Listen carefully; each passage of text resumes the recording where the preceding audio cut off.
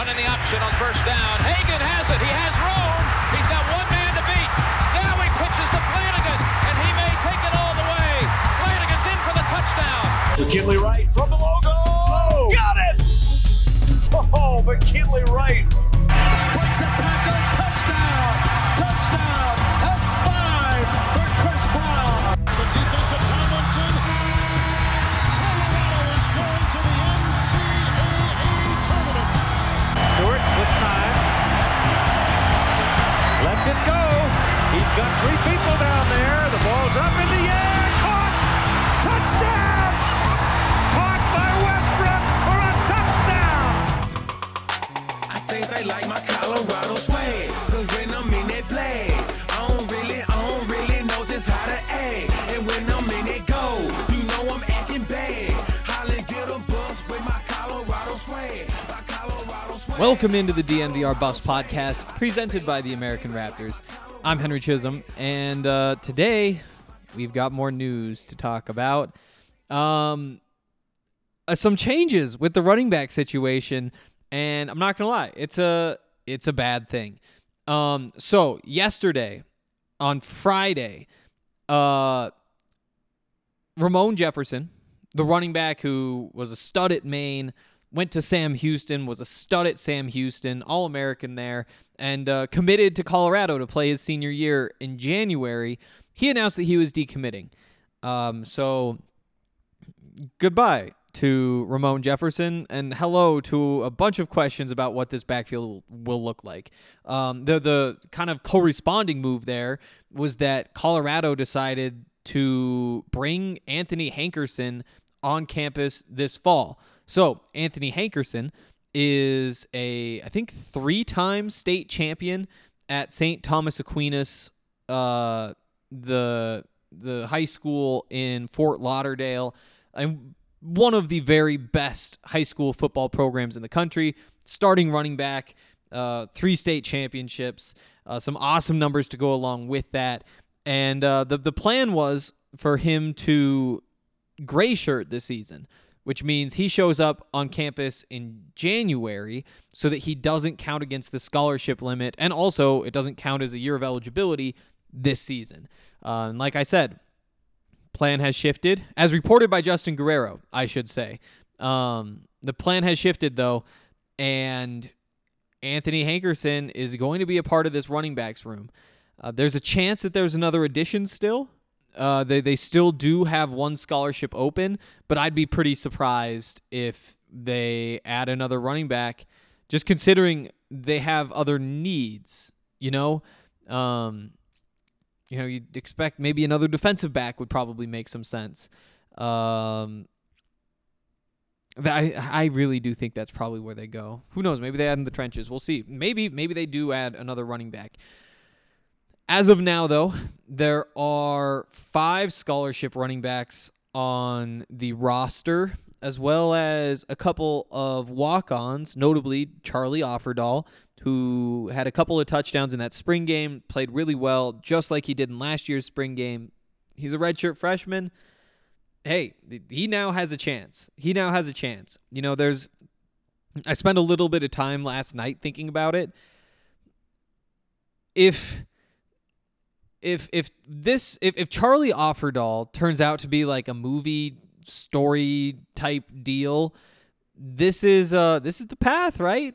Like, you blow up in the spring game when you enroll early as a walk-on. You blow up in the spring game again as a redshirt freshman. The offensive player of the year in the conference transfers out. They get an awesome replacement, who we'll talk a little bit more about in a second, and he decides to decommit. And he decommits so late that the Buffs don't really have the chance to add another really, how'd you say it? Just experienced, proven running back. The door is open. And maybe that's the world we're living in. Maybe it's Victor Venn. Maybe it's Hankerson. We'll dig into all of that today. That's the plan. But I do want to start by talking about the 2 running backs in the news yesterday, and then the potential for a transfer, and then we'll kind of get down into like how will these carries be split this season. And that'll be kind of the second half of the show, and we'll dig into some of these other guys. Starting with Ramon Jefferson, who is no longer planning on attending CU. I'll say that when I heard the news, I was, first of all, very surprised.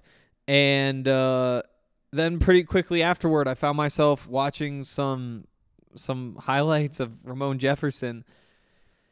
It's a shame they're losing him. It's a real shame they're losing him. There's the rumors going around that he got the Tennessee offer. I'm not sure that we know that for sure. Again, whenever there's an SEC team that swoops in and picks a guy up like this, if that's what happens here, every time you think about the NIL deals, you think about the money and wonder, like, is that what happened? Is that what happened? But regardless, again, I mean, the fact that Tennessee wants him for one season means that he's a pretty solid back, right? Going back and watching, it's just crazy how many tackles he breaks. And again, they're FCS players, but I mean, some of that has to translate. Is he breaking 4 tackles on plays in the Pac-12? Probably not. But is he breaking 1 or 2? There's a real chance. I think that he would have been a really good fit for what Colorado needs right now, which is a guy who can break tackles. If the blocking is not up to par on a given play, he's a guy who can take advantage and still turn that into a productive play. And there's a chance that there's going to be some plays where the blocking is not up to par. Going from 0 to 100 from last year to this year in terms of that offensive line, it's unlikely. So Ramon Jefferson, he has the home run hitting ability. He has the tackle breaking ability. I mean, there's a reason he was an All-American. There's a reason he carried his team to an FCS national championship, made it to the semifinal this year. That was a really good football player. I think there was a real chance that, it would have been a battle between him and Alex Fontenot for the starting job. I would have had my money on Jefferson winning the job. And I think that whoever wins that job probably winds up being the offensive MVP this season, just because you expect the passing game to be at the point where, first of all, the quarterback can be the MVP, or also that the quarterback can put a receiver in position to be the offensive MVP. And so I just think the easy bet is whoever the starting running back is, good chance offensive MVP this year. And I think there was a good chance that was going to be Ramon Jefferson. It is a really big loss in my mind. And we'll get into replacements later. And to hint at this now, it's a really big loss. But if one of those 4 guys turns out to be a good football player, there you go. It's not like he can't be replaced. It's just that you're banking on Deion Smith or Jaylee Stacks or one of these freshmen to really step up and punch above their weight, take a step forward if you're Jaylee or Deion, or just be ready to go at a young age if you're one of those freshmen. Speaking of the freshmen, as I mentioned before, Anthony Hankerson is coming to Colorado. 0.86 something recruit according to the 24/7 Sports Composite. I think he could have been graded out a little bit higher, honestly, and going back and watching him. I think there's a lot of factors that play into all of this, obviously, but even just coming out of St. Thomas Aquinas High School, the expectations are high. What was it? They've had 30 guys they put in the NFL since the turn of the century, the most of any high school in the country by a wide margin. You bet on the guys from that high school. That's just the way that it works. And going to that high school doesn't necessarily mean you're going to be a good football player. But combine that with the production he had as a 3-year starter at running back, winning multiple state championships, 3 state championships while he was there. There's a lot to like just on that surface level. Just on that surface level of looking at the numbers, look what he's come from. Look at the fact that, Geno Atkins and LaMarcus Joyner and Giovanni Bernard have all come out of that high school recently, So, surface level, again, the upside's obvious. When you dig into the tape, there's plenty to like there as well. He's 5'9", 190. So not a big back by any means. Again, he's a freshman. You expect him to get up to 5'9", 200, 205 at his peak. Who knows? Maybe he's somebody who wants to be 215. Maybe he's somebody who wants to be 195. We'll see how that all plays out. And the reason it's kind of tough to project is because he's a really well-rounded runner. He's fast. He's not like Tyreek Hill, like, oh boy, here's somebody that you really gotta, but he is fast. He's a fast running back. He seems to have good vision, at least solid vision. You'll see if that plays up. Even on some of his touchdown runs, you're like, yeah, there was more space if you went to the left instead of the right. But you can go to the right and still be successful because you're so talented. So you do see a couple of those, but I think for the most part, solid vision at the very least. That maybe you can coach up quickly for a month before the season and get him ready to go. There's a chance that he's involved. Like I said, well-rounded, has kind of the speed, has the cutting ability, that sort of stuff. I do think his strength though is the contact balance. There's plays that look kind of honestly like Alex Fontenot-esque, where he's kind of stumbling a little bit, but the tacklers for some reason just bounce off of him. It's hard to see that and project it to the next level, because a lot of the time you look at it and just say like, it just seems like Noah Sewell up at Oregon, he probably just brings you down there. At the same time, if that bouncing off of guys bouncing off of you really does translate, well, then you really have something here to work with and probably to work with early. So I think that's going to be one of those big questions. We probably won't get to see him ourselves too much in fall camp in August. But if we did, is he breaking tackles here? Because if he's breaking tackles here, that's a good sign, because that's the piece that he needs to be successful this season. Along with, just solid vision, which I think he already has. But, if you take that up to good vision, that'd be great. Or if maybe the talent is making up for some things at the high school level that maybe you do need that to take up a bit too. But, I do think that that's a well-rounded back. And again, there's going to be opportunities. There's going to be opportunities for Anthony Hankerson this season. I should say, so like I said, 3-year starter at St. Thomas Aquinas. As a starter, he had 3,551 yards from scrimmage. About like 3,300 of those were rushing the ball, with 250 or so receiving. Obviously, averaging 1,200 or so yards from scrimmage. Remember, shorter seasons in high school as well. And, I mean, they're playing a national schedule, so that's pretty crazy too.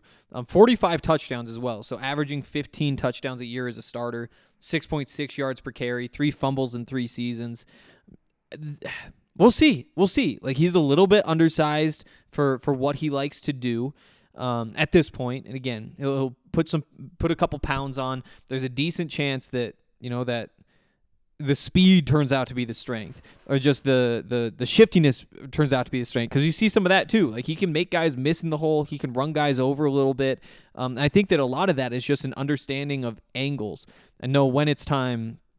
Yeah, angles is the right word, because it's angles plus like the momentum of players.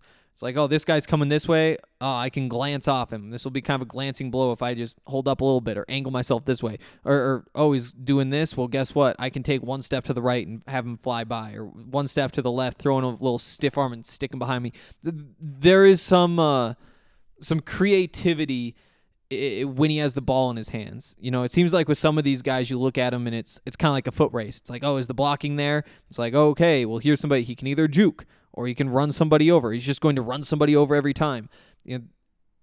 Hankerson has the potential to be a really good back long term, just because he's a kind of a do-it-all guy.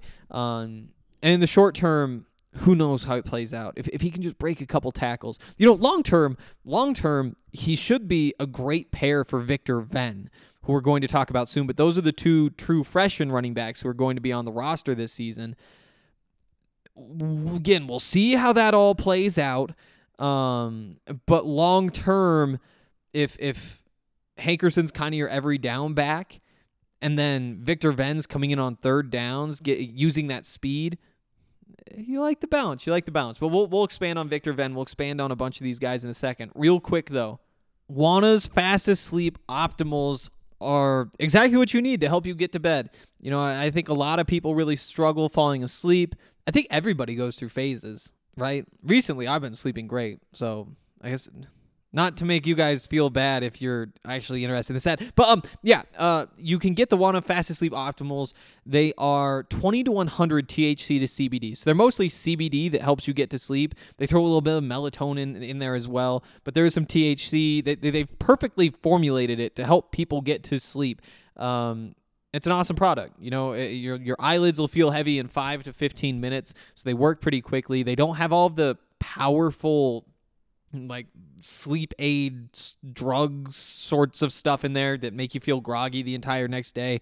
So definitely get your hands on those. And you can do that at Colorado's premier dispensary. That's Lightshade, with 11 convenient Denver Metro and Aurora locations. The Barnum location is now open. It's a block off of 6th and Federal. It's the biggest Lightshade store with specialty products that are not offered at other locations. They'll offer something for everyone, whether you're a casual consumer, whether you're a connoisseur. They have a premium selection of cannabis concentrates, top shelf flower, edibles, tinctures, accessories, and more. Plus, podcast listeners can get 25% off all non-sale items with the code DMVR. Shop online at lightshade.com for pickup or visit a Lightshade location near you. Also, Sexy Pizza. I tell you guys about Sexy Pizza all the time, but it really is great stuff. It's hand-tossed deck oven pizza with made-from-scratch each morning dough. You can choose your own adventure with all of their different toppings, or you can try one of their signature philanthropies. And what those are is pizzas that have been designed by different nonprofits from around Colorado. They like put peppers on there with whatever else. And if you buy one of the pizzas that they designed, a portion of the proceeds go to that nonprofit. So it's an awesome cause that Sexy Pizza has put together there. And you can order at www.sexy.pizza, or, you know, all the different ways that you order pizza. But they have all the different sizes. They have all the different sides. There's gluten-free options. There's vegan options. There's 4 locations in Denver, plus a new location in Trinidad, Colorado that just opened if you're down in southern Colorado. So definitely get yourself some Sexy Pizza.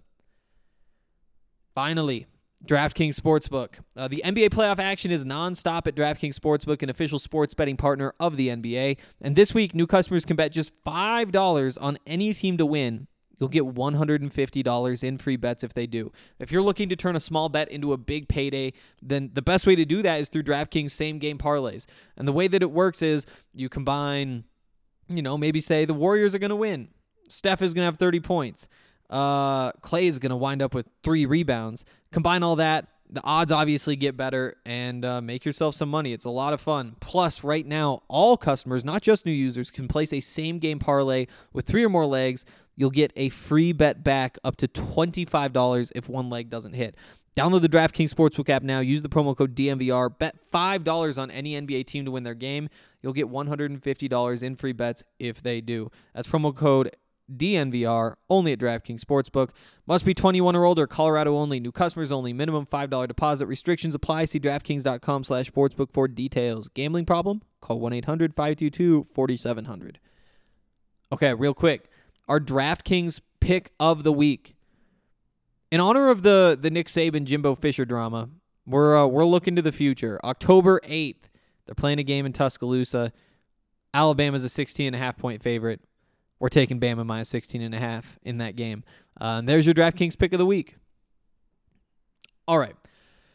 So into what this backfield looks like. Now, I was running through some of the numbers from the last few years. Last season, for example, obviously, Jarek Broussard, your number 1. You have Alex Fontenot is your number 2. And from there were a bunch of guys who kind of got a few touches. It felt like it was mostly those 2 guys doing a bulk of the work. But when you look at the numbers, Jarek had 45% of the running back's total carries. So that doesn't factor in like Brendan Lewis running the ball or anything like that. But 45% of the time when a running back ran the ball, it was Jarek Broussard. 30% went to Fontenot. That means about 25% was split among, Deion Smith, Joe Davis was out there, Ashad Clayton, all those sorts of guys. J.Lee Stacks had a handful. So while it felt like, Jarek Broussard, your number one, he didn't even get half the carries. Back in 2020, when he had his incredible breakout season, Alex Fontenot's hurt. I mean, it's the perfect scenario for the most possible carries. That's when Jarek had about 75% of the carries. Now, you remember, they only played 6 total games that season, including the bowl game, and so that sort of workload would not be sustainable probably over the course of a full-length season. At 75%, at the most, he's bumping that down to 66% if they're playing 12 games, like a full season. More likely, it's closer to 60%, I think. Reason I think that, back in 2019, Alex Fontenot had about 60% of the carries when he was the bell cow. Jaren Mangum was the number 2. He had, I think, maybe 25%, with the other 15% split pretty evenly. Again, that's not quite as wide of a gap probably as, the gap between Jarek and the others in that season, but that 60% mark is probably pretty close to what you're looking at in terms of a true bell cow back. So that's where I wanted to start, is just to say Alex Fontenot is very easily in the driver's seat to be the starting running back. That's pretty clear at this point. Deion Smith could challenge him. The freshmen, if they come in and break out, they'll get opportunities. Tough to see them starting week 1, though. Although, if something crazy happens, they could definitely take that job during the season.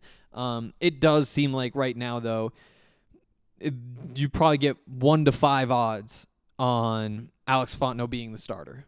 Bet $5. I'll give you $1 if you're right.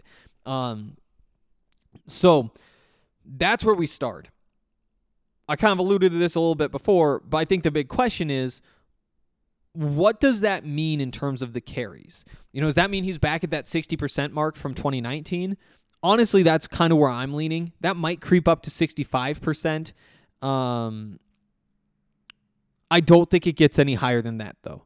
Unless something crazy happens, If TCU comes up to Boulder week 1, Alex has 20 carries for 200 yards and a couple touchdowns, maybe you do see him creep up close to that 70% mark. But I think it's almost impossible for a back to get over that rate, which means at least 30% and probably closer to 40% and maybe even 50% is going to be split among the rest of these running backs.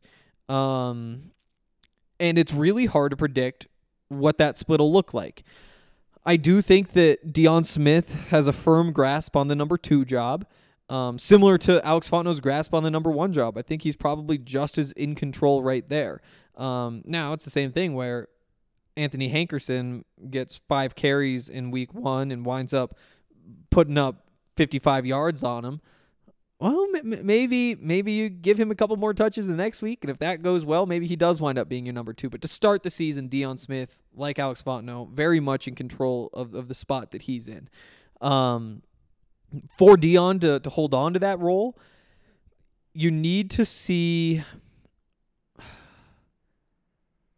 That's a tough question.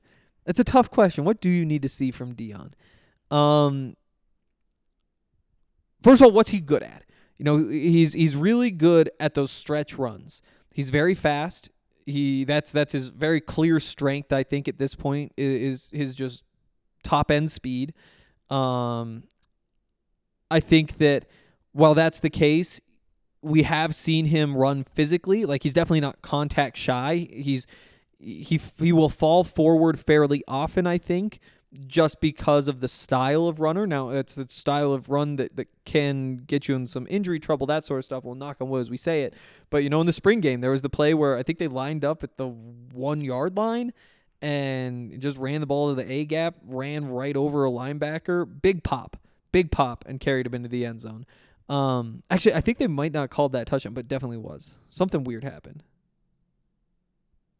Now I'm struggling to remember. But, yeah, I mean, he does have that. He has some pop. It's not, I don't think you can call it power. He has some pop. It might just be the shiftiness that's kind of missing right now. And the vision could tick up as well. I think that the vision and in particular the processing time with that vision. It's I don't think he's making bad decisions as much as you'd like to see him make those decisions a little bit more quickly. So there's kind of a quick evaluation of where Deion's at right now. Upside as a pass catcher, I should say as well. We haven't seen all that much of it, but I do think that is something that should be an important part of his game, honestly. And we'll see how that plays out as well. So there's your real quick overview on Deion. In this new system, we don't know exactly what it will look like because Mike Sanford has worked in so many different systems. I still think it leans a little bit pro style. It leans toward the West Coast offense, and because of that leaning, you wind up right now when you're running those West Coast offenses. A lot of it is based on West Coast passing system, but then the outside zone runs, the wide zone runs. And so I really think that we're going to be seeing more of that this season. I think we might have even heard that from coaches at 1 or 2 points in this spring.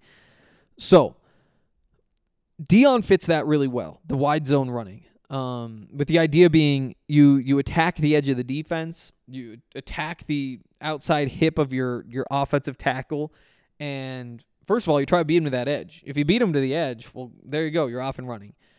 If you can make them overcommit to the outside, that's what opens up the cutback lanes. So I do think that at a base level, Deion's traits fit this scheme probably a little bit better than what they were doing before. Now, the other piece of that, though, is that you have to recognize that hole has come open, that cutback lane has come open, and you have to take advantage. You have to cut quickly and get up there. First of all, read it quickly, cut quickly, and then you're off and running. Can he make that quick cut? Can he make that quick read? If he does those two things, then he could be in position for a breakout season. Like I said, you're pretty clear number 2 back. Alex Fontenot's taking, let's say, 60% of the carries. Deion's going to get the first try to take up that whole 40% of the carries. If it winds up being 60 for Fontenot, then it probably winds up being 30 for Deion week 1 with a couple scattered about the rest of the guys, see if anybody pops there so you can justify. But, he gets his first chance to stake that claim to that remainder that's left over from Alex. And because of that, he has the opportunity. He has some traits that you like.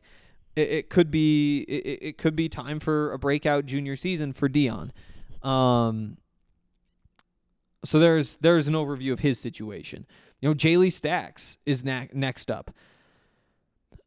How does he fit in? I mean, obviously he's best at fullback. That is why you have him on the roster at this point, is because he can line up at fullback and hit guys and open holes, and also be kind of a utility piece working out of the backfield as a pass catcher as well. So you like that. I believe that Darian Hagan, I think, said he can carry the ball. Like he can play as a tailback. And while it didn't seem like he was going to get many reps, it's just pure single back reps. Now that Ramon Jefferson is gone, I think he will get some. And I think that they're going to really open things up early in the season. I think that a bunch of these guys are going to get opportunities, and then the rotation kind of gets whittled down from that point as you start to see what's working and what's not. But I think that when you look at these running backs, who do you want out there when, again, just a single back, like under center, handoff, whatever, out of pistol, whatever. I think Jaley Stacks is probably third on that list as of right now. And again, he could pop. He's not a fun guy to tackle. And, we talk about Ramon Jefferson. Some of the value that he adds is that if the offensive line screws a play up, it might work out just fine. Jaley Stacks has some of that tackle breaking ability that I don't think it's on Ramon Jefferson's level. And I don't think he has the quickness if he gets hit in the backfield to, break this tackle, and then we're gone and we can hit a lane. But, if he does, well, then all of a sudden he could also be a very good fit for what the Buffs are trying to do. More likely, I think, is that he gets carries out of the shotgun. I think we've seen a little bit of growth from Alex Fontenot in terms of receiving out of the backfield.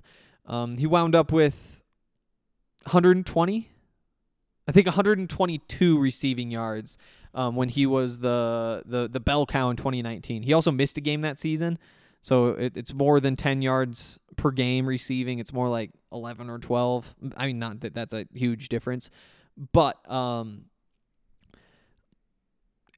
do think that he has grown in that regard. Still not a receiving threat, and I think what you really like is his ability to carry the ball between the tackles. And because of that, if you're managing the workload, if this does turn out to be a situation where you say, hey, Alex is our best back, if we could play him every snap and not have to worry about him getting hurt or wearing down late in the season or whatever, then we would do that. If that's how the coaches see it, instead of, we got some good guys, they're all about the same, we'll throw them out there, they do their different things, but in terms of who's most valuable, it could be any of them. Then maybe not, but if he does turn out to be kind of your clear best back, you're not going to use him to do things that he's not his best at, right? Like you're using him in single back and then subbing him out. And that's why I think that Jay Lee has a good chance to be that shotgun back, as does Deion Smith. Deion has that speed, which as a receiver is very valuable. But Jay Lee can obviously pass protect. He can catch the ball. He can make guys miss after he catches the ball. And so I do think that he's going to get a surprising number of carries out of the shotgun. It'll be more than you'd expect. So there's Jay Lee. From there, you go to the two freshmen. We talked about Hankerson before. Victor Venn is the other. He's rated just a tiny bit behind Hankerson, but not all that much. Rivals really likes him. I think Rivals has him as the number 19 back in his recruiting class, compared to, I think the 24/7 Sports has him 60 or something like that. So there's some hype there. He's a pretty pure speed guy. Which again, in this scheme can work. You need to have the vision, which I think he probably showed on tape. I think it's fair to say he has good vision. If we're comparing, I'd probably put it ahead of Hankerson. Obviously, receiving ability as that little speed guy can make guys miss. He can make guys miss, but I'm a little bit worried about whether he can make guys miss immediately at Colorado. I think long-term he's going to be just fine. I'm not sure he winds up being an ankle breaker. I think that it's always going to be his speed that stands out. But there might be a little bit of that as well. Does that translate early on? Does the vision translate early on? How fast does he look when he's going up against Power 5 defenders? And does he...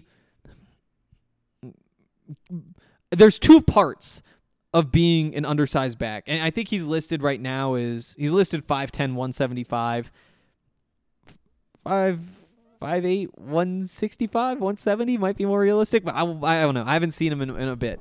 As a smaller back, there's two pieces to making that work. First of all, does your body hold up? Can you be tackled between the tackles and still be good to go, still be just as fresh, still be capable of doing your job to your best ability after taking a couple hits from linebackers who could be close to twice your size. So that's a part of it. The other part is the mental aspect, right? Knowing that you're that much smaller, knowing that you're running between the tackles at defensive linemen and linemen who could just wallop you. And again, he totally had that mental side in high school, but doing that at the Power 5 level is different. So you need to see him be pretty fearless. I think that Deion has come a long way in terms of just being fearless. He will run head on into somebody much bigger than him, even if it doesn't seem like good things will happen. Does Victor Venn have that? Because we know that he's not going to win many of those matchups. He's not much of a tackle breaker. He has a little bit of shiftiness. He can make guys miss a little bit. And you hope that either translates or ticks up a bit over his time in Boulder, but it'd be tough to believe that he's going to be a real tackle breaker at Colorado. And again, that's what makes him and Hankerson kind of a nice pair down the road, because Hankerson can do all the work between the tackles. He can make guys miss, and he can break tackles. Guys just seem to fall off him. He has the good vision. He makes things work, and he has the versatility to keep you honest, too. He can stretch the edge. He can catch the ball a little bit out of the backfield. There you go. Third downs, though, throw in Victor Venn, let him run out a shotgun. When you have some bigger running lanes, some zone run out of shotgun, outside zone run out of shotgun, he should be great. And then also catch the ball a little bit. I think if you let him catch the ball a little bit out of the backfield, there you go. And so that pairing makes a lot of sense. For this season, you have a couple questions. First of all, what kind of back do you wind up needing? If Alex Fontenot's your number one, you're probably looking for a third down back. And because of that, does that give Victor Venn a bit of an edge? Potentially. Hankerson, again, though, might just be more physically prepared to play at this level immediately. I think both will get opportunities, and we'll just have to watch and see how that all plays out. But what is needed, and then also just who is ready. Those are the two pieces here. So to kind of answer the whole question, what does this backfield look like? Oh, and I should say, hey, you do have Noah Hubbard and Charlie Offerdahl. There's a couple guys who could wind up factoring in as walk-ons. Charlie Offerdahl had a great spring game, just like he did last year when he should have been going to prom. I think. Yeah, that's right. That's definitely right. I think that's right. But a little undersized, still pretty quick, definitely fearless, can break a tackle, can be a little shifty because of that fearlessness. I think that kind of opens him up a little bit. He's not playing scared. He's not focused on, oh no, am I going to get hit? He's focused on how do I get by this guy? And when you're an undersized back, that's a big part of it. Ask Phil Lindsay about that. Yes, he has other traits that are good. The shiftiness is good. The burst is really good. He can break some tackles as well. He has great contact balance. None of that matters if he doesn't play as downhill as he does. That's what makes all that stuff work. And Charlie Offerdahl does have that mental side of the game figured out. It's just, can an undersized running back be that productive? And I bet I wouldn't be surprised if at some point this season he gets some touches. I think that if you see a blowout in one of these first few games, you're gonna see Charlie Offerdahl get a touch or two in there. So I'll say that as well. My prediction for the rotation and the way I thought of it was this: these are numbers that are kind of averaged across the course of the season. It's not game by game, what does it look like, but just like in general, what does it look like? And assuming everybody's healthy and assuming like you're not like taking out garbage time, taking out when you throw a Charlie Offerdahl out there just to see what happens. But just what in this base form does this rotation look like? I think Alex Fontenot gets about 55% of the carries. That might be a little bit low, considering it was at 60% in 2019. But I do think just the way that this backfield is built, there's plenty of guys you want to get touches to. And maybe it's a little bit optimistic since we're talking over the course of the season. When we say, like, you want to get Victor Venn touches. Yes, you absolutely do. But by week 3, you're going to know a lot more about Victor Venn than you do now. And you might not still want to be giving him touches. So I do think that long term, this might be a bit optimistic, but we're going with it. Alex Fontenot at 55%, Deion Smith at 25%. I figured that was a good number. I think that's pretty similar to what Jaron Mangum got when Alex Fontenot was the bell cow in 2019. That's kind of what I based that off of. Now again, if he plays really well, that number's easily going up to 30%, to 40% even. But I'm going with 25. Feels like a pretty middle of the road answer, which is what I was going for. Jaley Stacks, I'm at 10% of the carries, and that's probably where I went a little bit bold. It might make more sense to make that 5% and give another 5% to Alex Fontenot, but I'm bullish on Jaley Stacks right now. I have 5% each from Victor Venn and Anthony Hankerson. What does that mean? That means if you run the ball 40 times in a game, they're each getting 2 of them. Yeah, that's right. That's right. It's like, yeah, I think that over the course of the season that balances out. Now, I think it's more likely Victor Venn gets 4 than they each get 2, but the next week, probably Anthony Hankerson getting 4. So over the course of the season, it kind of balances out. So that's where I'm at. 55% for Fontenot, 25% for Deion Smith, 10% for Jaley Stacks, 5% each for Victor Venn and Anthony Hankerson, with Charlie Offerdahl probably getting a couple touches late in games that are already decided to see if he pops. And obviously here I bet on him not popping because, he's a walk-on. There's other options. However, betting against walk-ons always kind of feels just a little bit scary, because then is that clip going to be looked at 3 years ago totally differently? Who knows? There's some upside there for sure. Real quick, is there a chance they bring in a transfer and that changes everything? I think there's definitely a chance. I think that there's definitely a chance. They do have that one scholarship left open.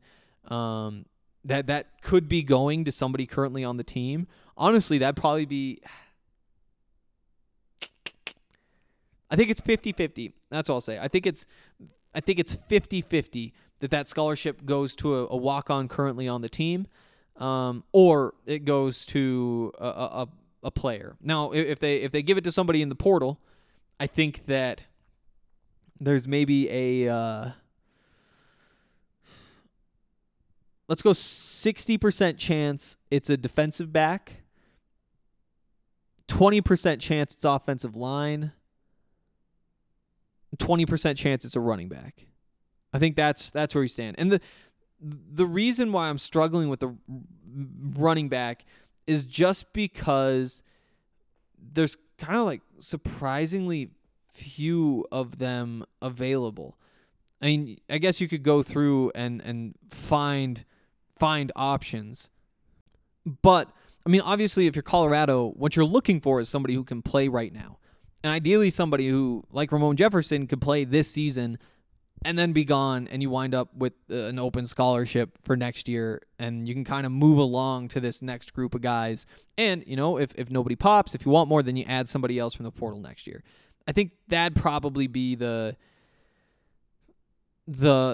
best option. You're not looking for somebody that's like, yeah, he didn't really play all that much, but maybe we could unlock him, because you have potential. You have unproven guys around.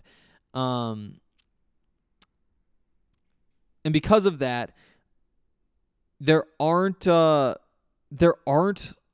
lot of options who are proven. There's a guy from BYU who was kind of a rotational guy there. Andrew Van Buren from Boise State, like, he's a big power back. He's like 250 pounds and got a bunch of their goal line work. Like, maybe you could see the value there, but with one scholarship left, I'm not sure that's the answer. There aren't a lot of proven backs, guys who have experience, which is what's lacking, and that's why I don't think they add a running back. Although, I mean, they're definitely in a situation where you have to have the conversation, right? Are we ready to go into this season? Well, knock on wood for saying this, but what happens if Alex Fontenot gets hurt? Say you're missing him for just one game. Are you happy going into a game with Deion Smith, Jaylee Stacks, the freshman, Charlie Offerdahl? I mean, you're asking a lot of the running backs this season would be our guess in terms of how the offense is kind of structured and what could go right. So there's a concern there. I think there has to be a concern there. This isn't an elite running back group for sure. I haven't looked too deeply into the depth of other Pac-12 running back rooms. I'd have to guess though that Colorado's a bottom 4 running back room, bottom 3 running back room. Again, for a team that struggled the way that it did passing the football last year, that's concerning. Now, again, Victor Venn breaks out, Anthony Hankerson breaks out, Deion Smith breaks out. All of a sudden, the picture can change very quickly. This is now a massive question mark, right? Whereas before, it felt like the running back rotation was pretty much settled. Like Ramon Jefferson, Alex Fontenot, either one could be the starter, but they're both probably picking up about 40% of the carries, and 20% getting split between Deion and Jay Lee, and maybe beyond there, a couple guys get reps. Now the the competition for the number 2 running back job, that's big. And the number 3 running back job is even wider. I mean, there's a lot of opportunities. And to be totally honest, the most fun thing to happen would be Victor Venn or Anthony Hankerson putting up some big numbers, winning the starting job, and making a name for themselves late in the season. And if that's what happens, all of a sudden you feel like you have an identity for the next couple of years. You know, if say Anthony Hankerson is a 1,000-yard rusher this season, which, again, if you were trying to make that bet, you'd get pretty good odds on it. Then you go into next season saying, okay, we got Hankerson. Now can we build around that? So we'll see. I do think that this is going to be a fun group to watch. It's going to be interesting. I think there's a lot of guys who are really easy to root for, but what it's going to look like, it's up in the air. And I don't even think the coaches know as of right now. So I think there's our update on the running back situation after Ramon Jefferson transfers out. We learned from Justin Guerrero of Rivals of CU Sports Nation that Anthony Hankerson is going to be on campus this summer. We'll see. We needed more drama. We were short on drama, so this is ideal world we're living in. That's gonna do it for today. Go Avs, and don't watch Ramon Jefferson highlights. They'll just make you sad. I'll see you guys on Monday.